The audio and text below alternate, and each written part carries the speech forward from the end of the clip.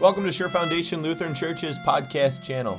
The following sermon was preached on Ash Wednesday, 2024, on the basis of Luke chapter 18, verses 9 to 14.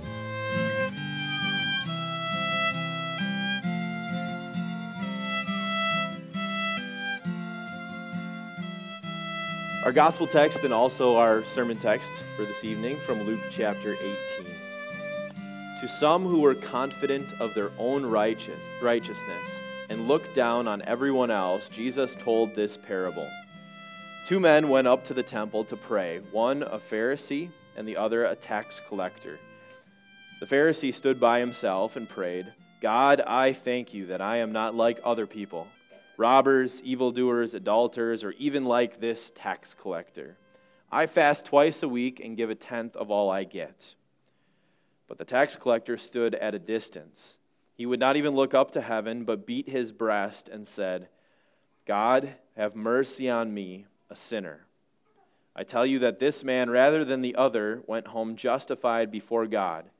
For all those who exalt themselves will be humbled, and those who humble themselves will be exalted. The word of the Lord. Dust you are, and to dust you will return. How did those words hit you? They're kind of sobering words, aren't they? And then when you're also having ashes applied to your skin, with those words spoken over you, it's a harsh reality check. It's a reality that we talk about a lot here, but you maybe don't think about all that much after you walk out that door. That you are dust, and to dust you will return. One day you will die, and sometimes we think about this, right? If you start to have some health stuff, your mind might go there, right? Your mind might go down that hole, and you might start to realize that the truth that, yes, you are mortal. One day you will die. Sometimes it's a funeral. Sometimes it's, especially a sudden funeral, you start to realize that tomorrow's not promised for anyone, right? It could be even something pretty simple, right? That confronts you with that reality of your own mortality. It could be something as simple as a birthday, getting another year older. You can't escape it. One day we will die. We are all mortal. And as inescapable and terrible as that may seem, it really is just a symptom of an even bigger problem. Sin. Death was the result of sin. Death came into the world because of sin. Not by God's design, but by the sin that Adam and Eve had committed. And so we may not like to think about the fact that one day we might die, and we do a pretty good job of pushing that one off. But another thing that we do a good job of pushing off is our sin and not confronting our own sin head on. That's a pretty good lead in to talking about our parable for this evening. The Pharisee that Jesus is talking about is the first one, the first man in this parable. Just to remind you a little bit about Pharisees, Pharisees were the Jewish religious leaders of the day. They were well respected amongst their peers. People went to them with questions that they had about life, about God. They were looked up to by the people around them. And it seems like we have no reason to believe that the Pharisee in this parable that Jesus is telling is any different. And this Pharisee, he's on his way to the temple. You kind of see in the picture here, they're in this temple, right? They're on their way to the temple to pray. And he gets to the temple, and we're told a couple things, just so you can picture the scene. You can kind of see it up there too. We're told that he stood kind of off by himself, and he stood and prayed. So can you picture that a bit? Now, we shouldn't read too much into the standing. You know, sometimes we think of a humble prayer being one where you're kneeling or something like that, and we do stand for prayers here too, right? But standing was actually a typical position to pray in, so don't read into that, but maybe read into what he was saying, because it tells you a lot about this Pharisee, and it tells you a lot about his heart.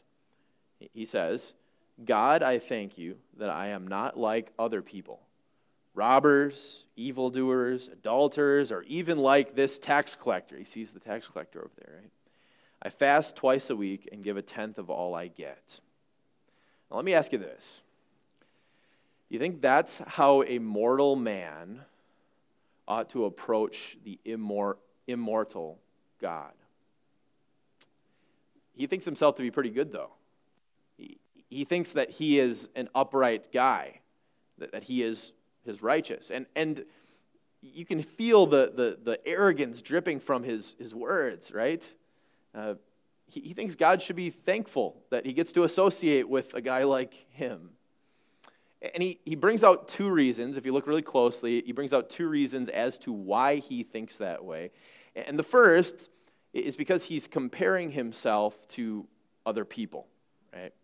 He's comparing himself and his own behavior and his own life to the robbers, to the evildoers, to the adulterers, and to the tax collectors. Certainly, if you added up all of the good works that these group of people did, and you compared them to just this one man, this one Pharisee, they wouldn't eclipse him. He had done way more good things than these people. As God was looking down on humanity, and he had the troublemakers of the world, the Pharisee would not have been counted among those. That would have been the robber, the evildoer, the tax collector, and the adulterer. Those were the ones that were giving God headaches, but the Pharisee, surely God was smiling on him. He had it together.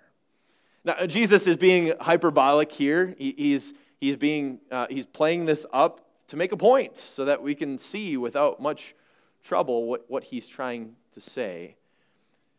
But as we start to apply that to our heart, we can think that's a pretty easy game to play, isn't it? The comparison game. And it does make you feel a little bit better for a little bit. Because no matter how much sin you have in your life, no matter how much dysfunction is going on right now for you, you can always find someone who has a little bit more. And it can feel good for just a little bit. But God doesn't play that game. God's your judge, and he doesn't judge you on the basis of your relationship to your peers or how you stack up against your peers. God judges you in how you stack up against his law. Remember what Jesus said? Jesus said, "Be perfect, therefore, as your heavenly Father is perfect." We're the ones that try to lower the bar to pacify our own guilty consciences and make ourselves feel better about ourselves. But God leaves no doubt. The standard is perfection, and anything less than that is sin, and the sin leads to death. What the Pharisee failed to realize is he was the same as the people that he was thanking God that he was not like. He was the same as the robber, the evildoer, the adulterer, and even that tax collector that was over there. And you know how you can know? Their lives would end the same way. They'd all die. Death is the result of sin. Sin leads to death. If someone didn't sin, they wouldn't die. He's the same as them because he will one day die, and because he has sin, he's just deluding himself to the fact that that's the truth. He doesn't want to deal with the sin that he has. Okay, that was the first why. The second why, as to why the Pharisee felt good about himself, felt like he was upright, came in the last few things that he said. He said, I fast twice a week and give a tenth of all I get. So he believes himself to be pretty good because of the works that he was doing, because of how he was living his life, because his behavior was better than other people. You know, there comes the comparison again, right? But it makes you kind of wonder, why did he pick those two things, right? Certainly there were so many other things in his life that he could have pointed to and said, I did this, I volunteer here, I don't think like this. He would have all these other things that he could bring up, but he brings up the fasting, and he brings up his giving.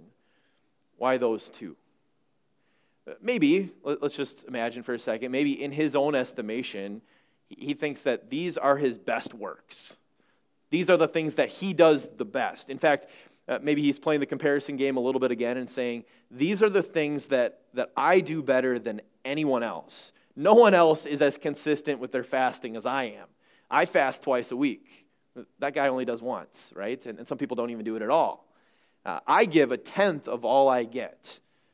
Most people hardly give anything, right? But I give a tenth. He felt pretty good about these two things. These two things were the things that he thought made him stand in good standing with God. Again, Jesus is bringing out the point here by being a little hyperbolic here. And it's a good thing to apply to our heart because it becomes a temptation for especially long-time Christians, people who have known Jesus and his grace for a long time. Because as you start to grow in your faith, it would be natural to grow in your obedience and to grow in your discipline and to grow in your self-control. Some of those sins that you used to commit, maybe you don't commit anymore, right? Because you've grown in your faith. You've overcome some of those sins. And you maybe can even come up with examples of times where the devil has tempted you and you pushed the devil away. You said no. You resisted that temptation. Give you a lot of confidence when that happens. The devil doesn't leave you, though. The devil's temptation comes with you as your obedience grows, and the temptation that comes with obedience is arrogance. You start to feel like you're a pretty strong person, that you have all of these examples of times you resisted temptation. You start to think that you're pretty good for doing that you have grown so strong that you could stand up against the devil's temptations. These victories start to go to your head a little bit. When that happens, the works that you do and the temptations that you resist are no longer done because you love God and because you want to give thanks and praise to Him, but at best, you think that you're trying to earn something with Him by offering Him these gifts, and at worst, you're trying to prop yourself up and make yourself feel pretty good, maybe kind of like this Pharisee. When that's the case, we do pretty well to hear the words from Isaiah, words that I'm sure you've heard before. All of us have become like one who is unclean, and all of our righteous acts are like filthy rags. Even the best works that we can put together are filthy rags before God because they're tainted with sin. They're only made clean by Jesus. Okay, then there's another man in the parable, right? The tax collector. And you notice a few things about him, too. And his body language tells you a little bit about him. He stands at a distance, right? The Pharisee was separating himself from others, but the text says that the tax collector was distancing himself. He did not want any attention on him. It was maybe just pure chance that the Pharisee saw him in the distance and included him in his prayer, right? He doesn't want anybody to see him. His face is downcast. It says he couldn't even lift his head up to the heavens, right? His head was downcast, and he was beating his breast. That's not something we do all that often. It maybe even means something different today, right? But when they would do that in that day, that was a sign of contrition. It was a sign of great sadness. And then the tax collector says, "God, have mercy on me, a sinner." This is a man who knows that he lacks righteousness. This is a man who knows what God expects from him and knows that he has fallen way short of that. He's got a list of examples a mile long to that effect. This is a man who knows that even the best thing that he did that day or that week wasn't going to earn him anything with God. They were filthy rags. He knew enough about himself and enough about his life and enough about his past to despair of his own works, to despair of his own behavior. And he also knew enough about God to know that he needed to rely on God's mercy. And God had mercy for him. This man approaches God as a mortal approaching an immortal God with a contrite heart, in humility, laying his sins before God his Father and begging for his mercy. Knowing that God wouldn't have to give him that mercy, but knowing his God, he knew that he would. And God extends this man this mercy because of the love that he showed to us through Jesus on the cross for us. That Jesus died for the sins of this tax collector, just like he died for our sins. Jesus brings that out at the end of the parable as he gives his explanation. He says, I tell you that this man, rather than the other, went home justified before God, declared not guilty before God. The tax collector was justified because he rested his confidence, his faith, not on himself, but on God. This mortal was gifted immortality by God because of the forgiveness that Jesus had won for him on the cross. And you mortals have been gifted the same thing from God. The Apostle Paul said this in 2 Timothy.